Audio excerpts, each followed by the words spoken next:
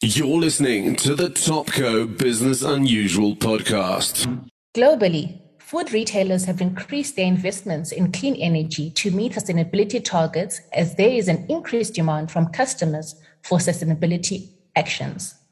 Operating in 13 countries in Africa with 2,000 corporate stores, Shoprite has witnessed firsthand the climate impact on the retail value chain. Today, at the Topco Business Unusual podcast, as we build up to the Old Mutual Future of Sustainability Summit, we will speak to the Group Sustainability Manager at Shoprite, Sanjeev. Sanjeev, thank you for joining us today. How are you doing? Very good. Thanks, Tony. Good to be here. We're going to go straight into it. You know, one thing I've seen is that climate change is said to be a systematic risk for business. How do you balance the negative impacts of business with the desire to leave the world better than you found it? Yeah, thanks, Tony. I think as a start, when we look at climate change and the impacts of climate change, I think it's really stark and it was quite clearly crystallized in the recent reports from the IPCC, where it highlighted specifically the impacts that Southern Africa were going to face with regards to climate change. And what they were predicting was drier climates and drier areas in some parts of the country, yes, and significantly wetter and more violent storms in other parts of the country. Now, unfortunately, we are seeing all of this playing out already. So it's not a prediction anymore. It's actually the reality, as we saw in April with the devastating floods that went through KZN, yes, as we saw and we continue to see the drought in the Eastern Cape, and as we saw last year with the droughts or with the floods that came through in Madagascar and in Mpumalanga that had significant impacts on crops like tomatoes and potatoes. Shoprite, as a retailer, with our ambition or our purpose to be the most affordable, accessible, and innovative retailer on the African continent, that creates a challenge for us, because when products, raw materials, and fresh produce are impacted, then that pushes the price up in terms of the purchasing price and in terms of the sales price. And that means that we're unable to deliver on our ambition of being the most affordable retailer in Africa. So that's one area where we believe is a significant impact, where climate change can have a significant impact on our business. But then also, as we saw in KZN, it can have a significant impact on infrastructure, with yes, the destructions of roads, the destruction of rail infrastructure, the destruction of buildings, and even stores, trading stores, where some of our trading stores were flooded. So you have those direct impacts, you have those indirect impacts where it's in terms of pricing, in terms of the availability of quality raw materials and quality produce. And then also we see the impacts on the communities that we operate in and that we are part of. And for that reason, and we know it's generally the most vulnerable in our communities that are impacted by climate change, whether it's through floods, fires, or droughts.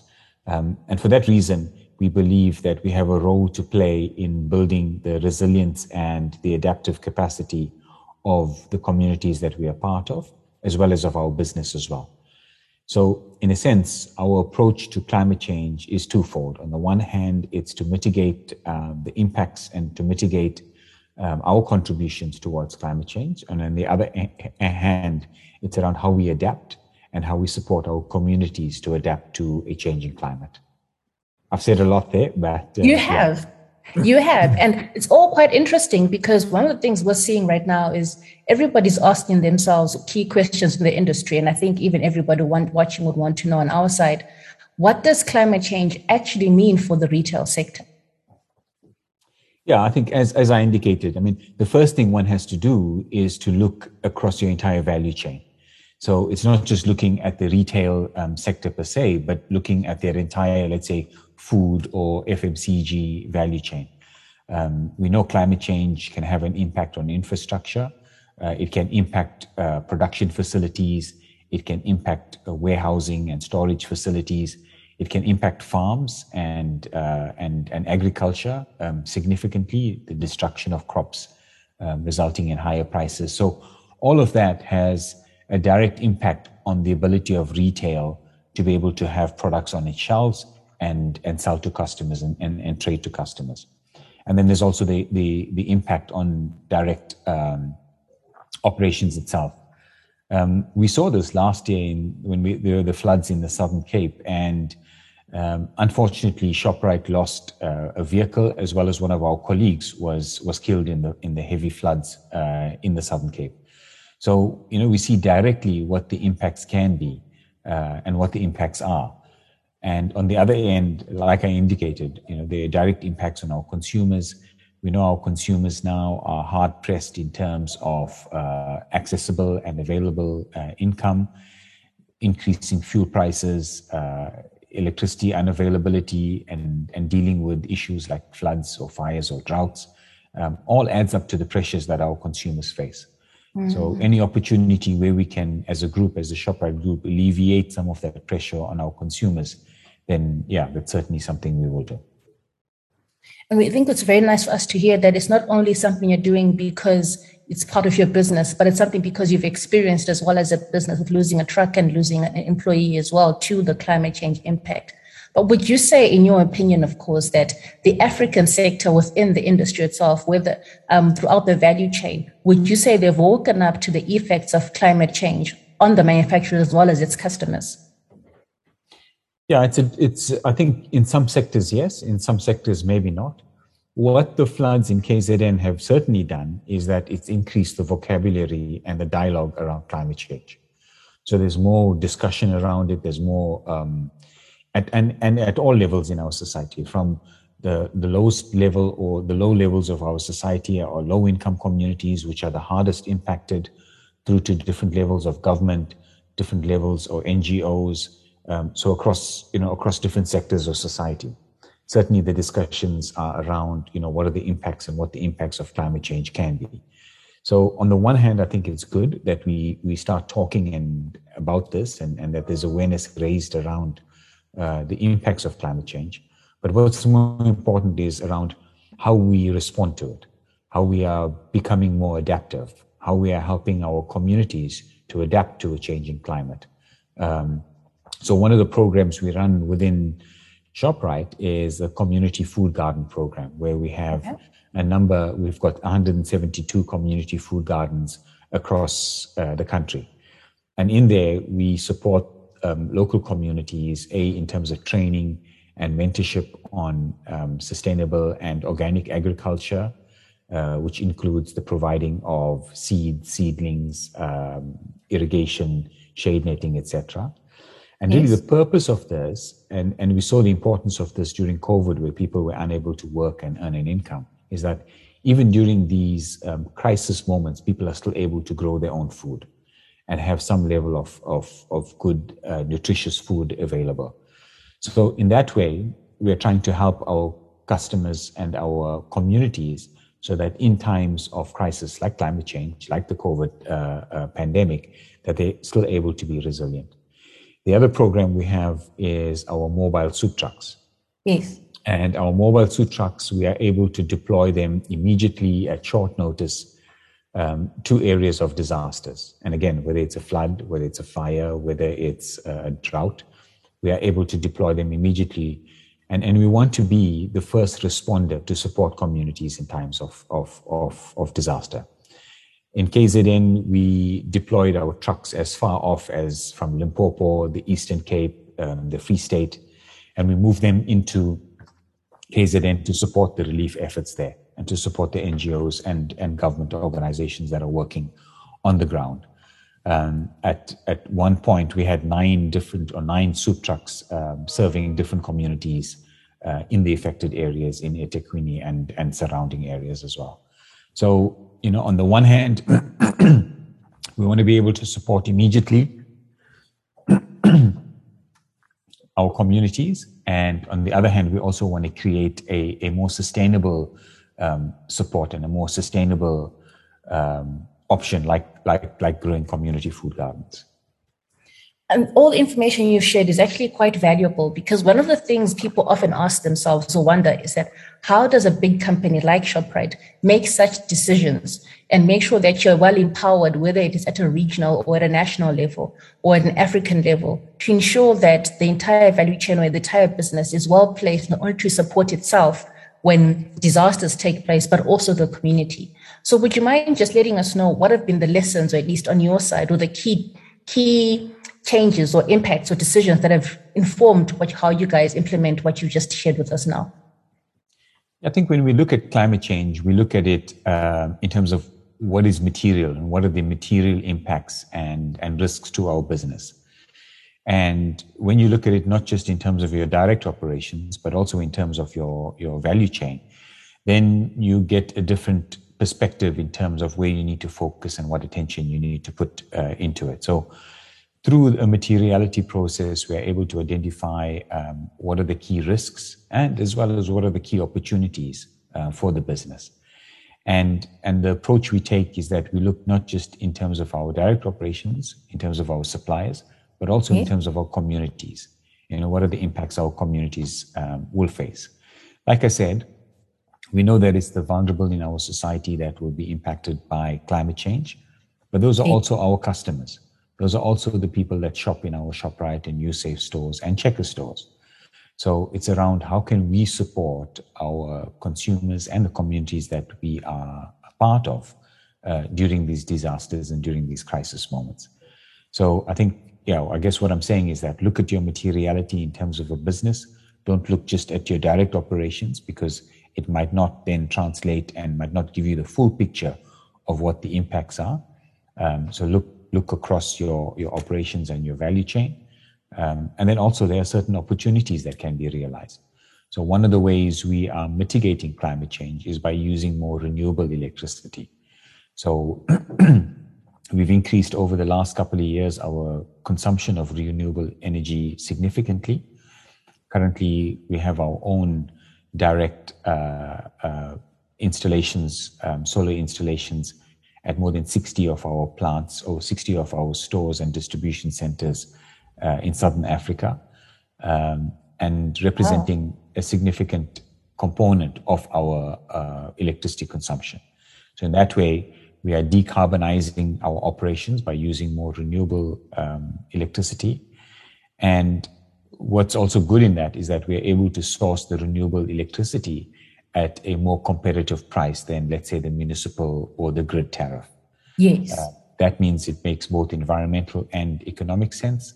But at the same time, we are able to control the increases in energy costs so that we can pass on those benefits to our consumers as we realize our ambition of being the most affordable retailer on the continent.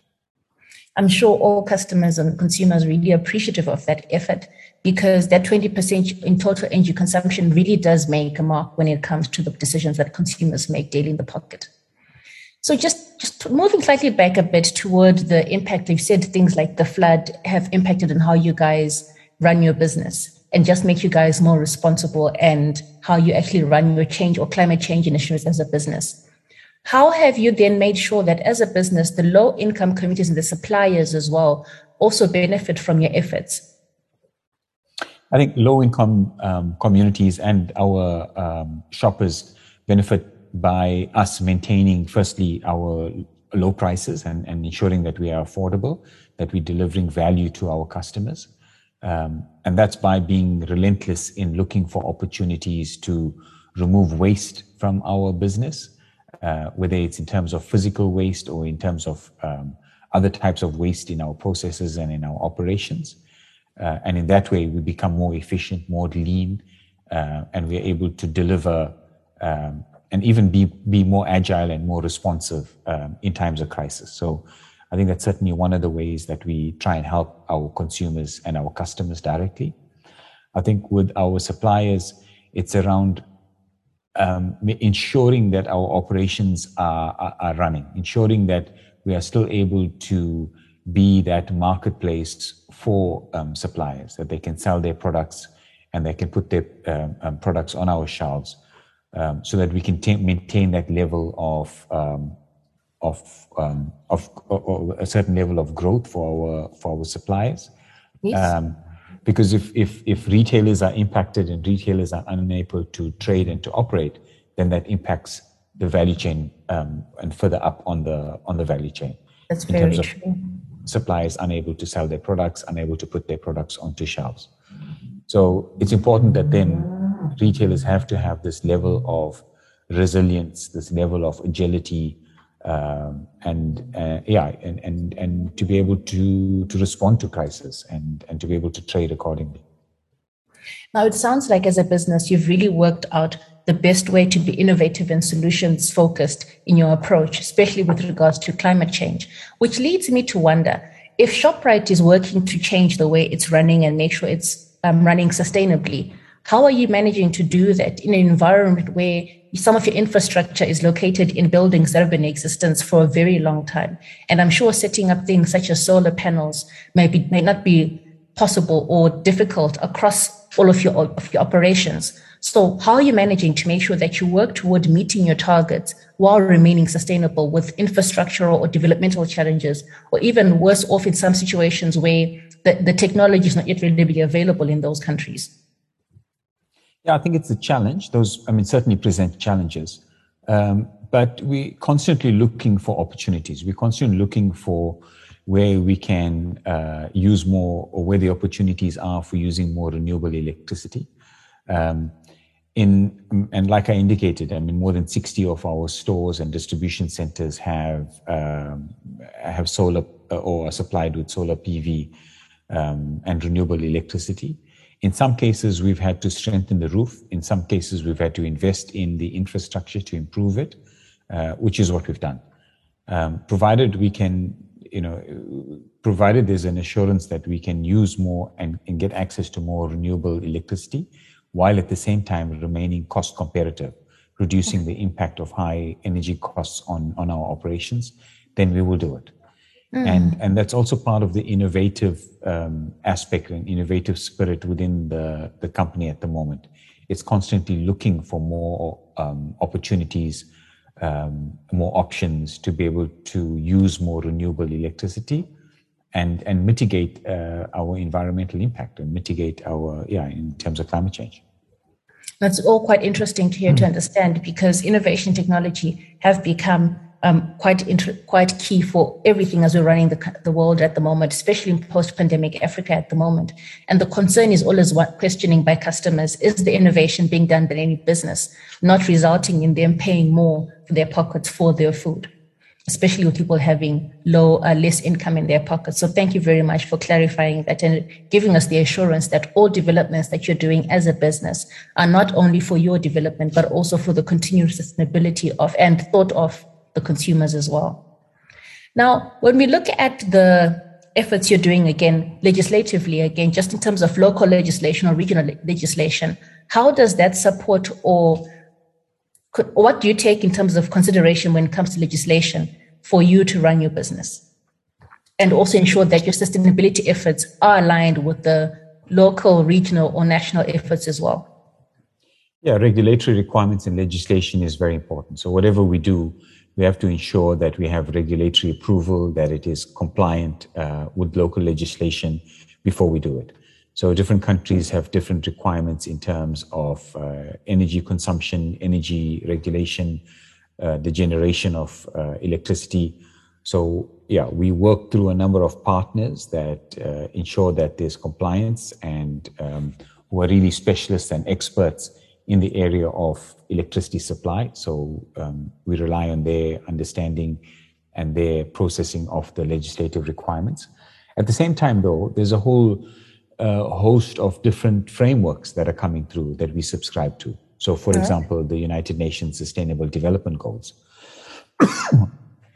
As a company, ShopRite subscribes to the 17 goals. It's a framework that we are a part of. We believe that it's an important recipe for prosperity and for good business for the future. And for that reason, we engage with the goals specifically, and we look at where we can have the biggest impact in terms of reducing on the one hand, our environmental and social impacts, but on the other hand, also supporting environmental improvement and societal improvements as well. So yeah, I think coming back to the point, I think certainly legislation is important.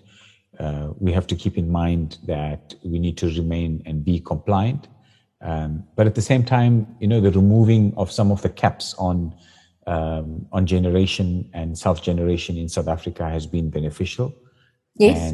And we see genuinely a move towards supporting companies in using more renewable electricity. But sometimes I feel that there's also, we could be moving a lot faster.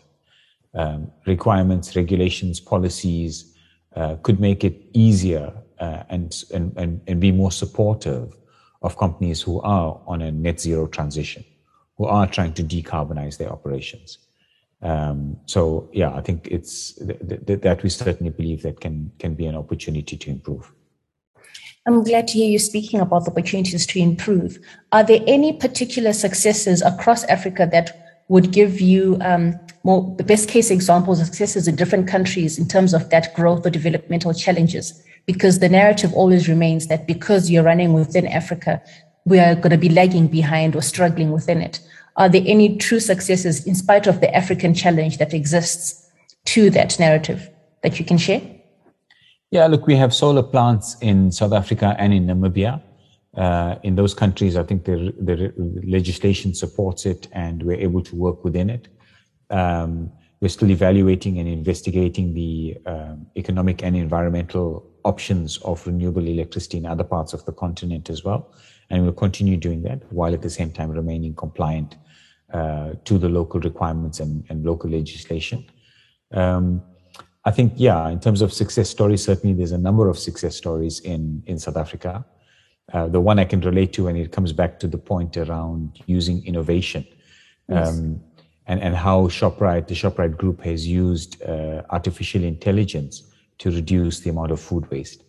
Now, food waste is also a significant contributor towards greenhouse gases if it is disposed of at landfills, but also in the generation, the growing, the processing, the transportation, storage of food, there's a whole lot of embedded resources that are used. So, for example, energy is used in agriculture, energy is used in processing, transportation, storage, etc.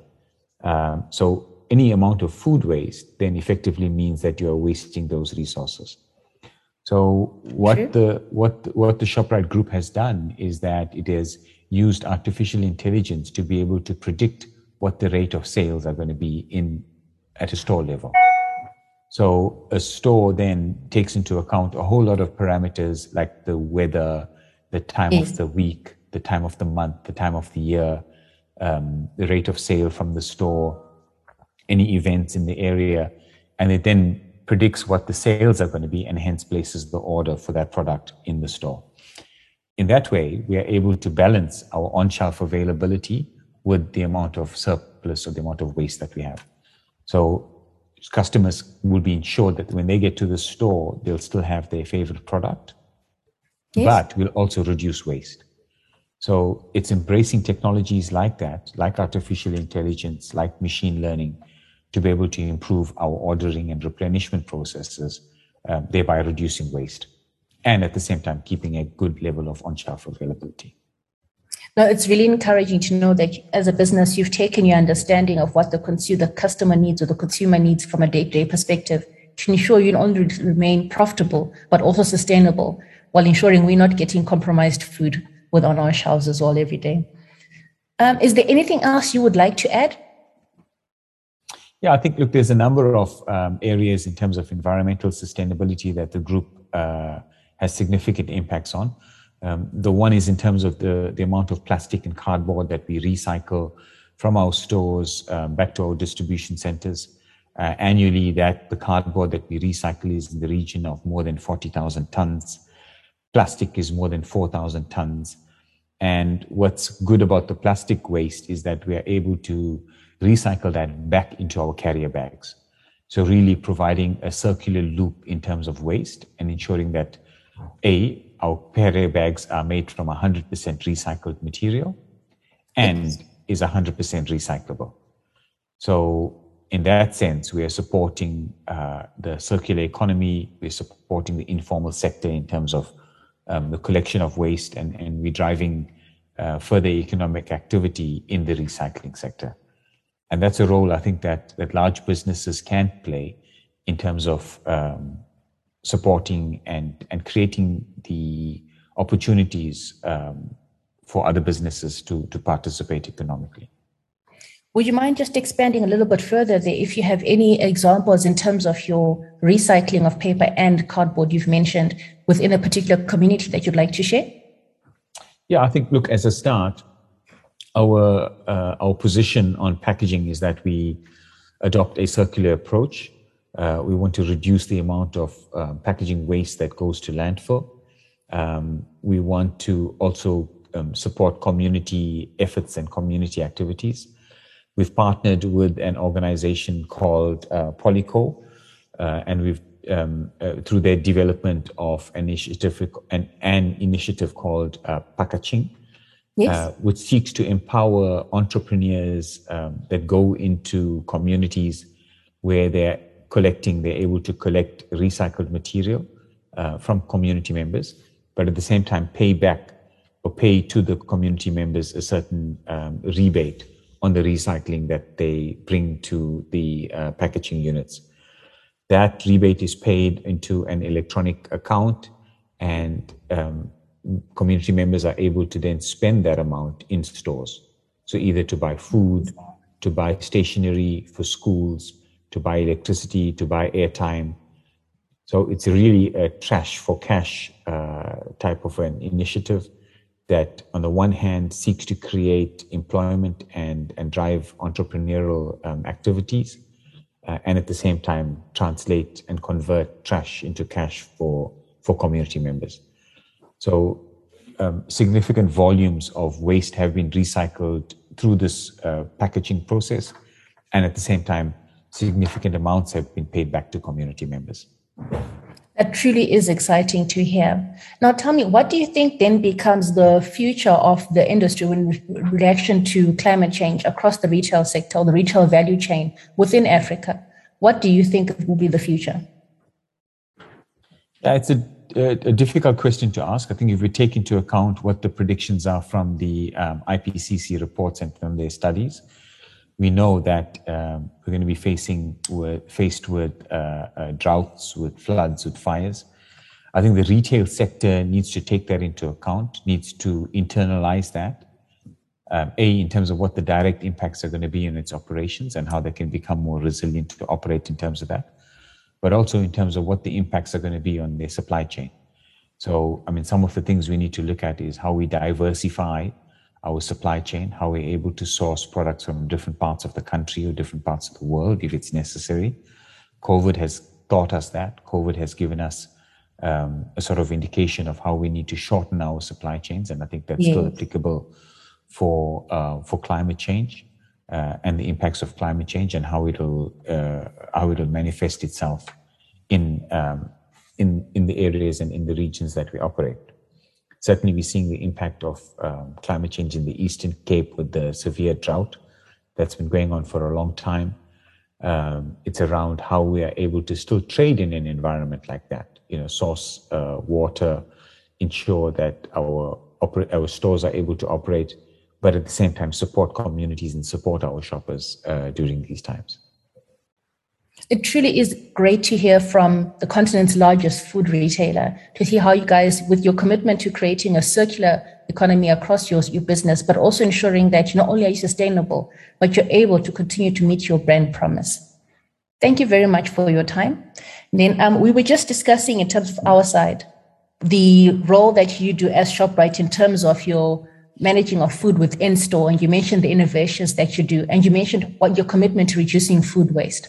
What does the group do or ShopRite do with regards to food waste or surplus food waste or production, surplus food that's left in the stores? Sorry. Sure. So, I mean, like I indicated, we adopt what we call a hierarchical approach. So the first one is how we can improve our ordering, our ranging and replenishment in the stores. because that's where we need to focus on to reduce excess and surplus. Where we are unable to do that, and we have surplus, then we look at options where we can rework certain products in the stores. Where we are cooking food, fresh food, we can potentially use tomatoes, etc. Where we are unable to do that, we then look at donating surplus food. So the group in the last financial year donated close to 140 million rands worth of surplus food and goods to more than 450 beneficiary organizations directly across the country. And these beneficiary organizations include soup kitchens, old age homes, orphanages, community centers, a whole range of beneficiary organizations or charities that we support, and thereby ensuring that food that is fit for human consumption ends up where it is needed and not in landfills. Food that is unfit for human consumption, we look at feeding animals or converting it to things like compost. As a last resort, we look at landfills. And ultimately, our intention is to reduce and to get to zero organic waste to landfill by 2025. That's an ambition that we've expressed. And 2025 is just around the corner. So I'm glad to hear that you're doing everything possible to ensure that you reach that goal. So Rajesh, we were just discussing on our side again that in terms of the food, your commitment to ensuring that the entire community, especially those in low-income households as well, and you're sustaining and building the entire community, not just only are your food gardens something that's important, but also you are committed to ensuring the development of children through your food development or food donation programs, through your early child development program as well. Would you mind giving us just a bit more information on that as well, so we understand the commitment you are doing to our communities as well, over and above the what you have done during any disaster-related or the pandemic environment? Sure. So we support, the Shoprite Group supports more than 109 early childhood development centers across South Africa. I think cumulatively that amounts to close to 3,000 children in the different ECDs or early childhood development centers. And our support is primarily in the areas of training. So we provide training for the practitioners, the ECD practitioners and the headmasters in terms of so that they can provide a quality education to the children, to the young children. And that's important, that it is a training that's based on an accredited system, that's based on delivering a quality education. At the same time, the training for the headmasters is how to run a successful and sustainable business so that they're able to continue with their operations. Then the other area we support quite significantly is in terms of providing nutrition to the learners. So through our partners, the Lunchbox Fund, they design nutritious meals balanced and nutritious meals that are then distributed to these ECDs so that the children can have a good level of nutrition, primarily because Shoprite understands the importance of nutrition, being the largest food retailer on the continent, yes. But especially for young learners, that they're able to have adequate and proper nutrition when they are learning, so that they can develop both physically and mentally, and as they grow and go into schools and become young adults. Yeah, thank you very much. It's actually quite encouraging to hear that with your commitment holistically as a business. Not only are you looking at the parents who come in and shop, but also the investment to the children. And also what I'm excited to learn on our side is that what you do is you're looking at it from the person who comes in to shop. You're looking at those who are struggling right now or those who are unemployed, the low-income homes as well, anybody struggling within that bracket, as well as you're looking for ways to help them sustain themselves and also generate income through your recycling programs as well. It's very encouraging to hear what you're doing as a business. Maybe just to add to that, we also recognize that our own staff, our employees, live in the same communities that we trade in. So at 30 of these ECDs, our own staff send their children. So because they understand that it's quality education and it's good nutrition that their children are going to be exposed to and have, So that's one way also of how we are supporting our own employees. Another very big program within ShopRite is what we call our retail readiness program, yes, where we train more than or between 3,500 and 5,000 unemployed youth on how to work in retail and the basics of working in a retail environment. And that helps us twofold. On the one hand, we're able to develop our pipeline of talent that is working in our retail stores. Yes. And those that are not and don't work in our retail stores then also work in other retail environments in malls. So in a way, we are training for the entire retail sector in terms of building the skills and developing skills on retail. And some people who've gone through the program have started their own businesses as well, who've developed and shown an entrepreneurial flair. Apart from that, we're also a significant participant in the YES program, yes, where we take on annually close to 3,000 learners, deploying them in our operations, in our stores, and in some cases, even our suppliers. So it's really, the focus on youth is important. We know that unemployed youth is a significant issue, a material issue in our country. And we do our bit in terms of creating opportunities, economic opportunities for unemployed youth. It's really encouraging to hear. Thank you, everybody, for joining us today. We just concluded our conversation here today with the Group Sustainability Manager at ShopRite Holdings, Sanjeev. Thank you again for making time with us, and thank you, everybody, for joining us again at another Topco Unusual podcast. Please don't forget to subscribe, like, and follow us for more content.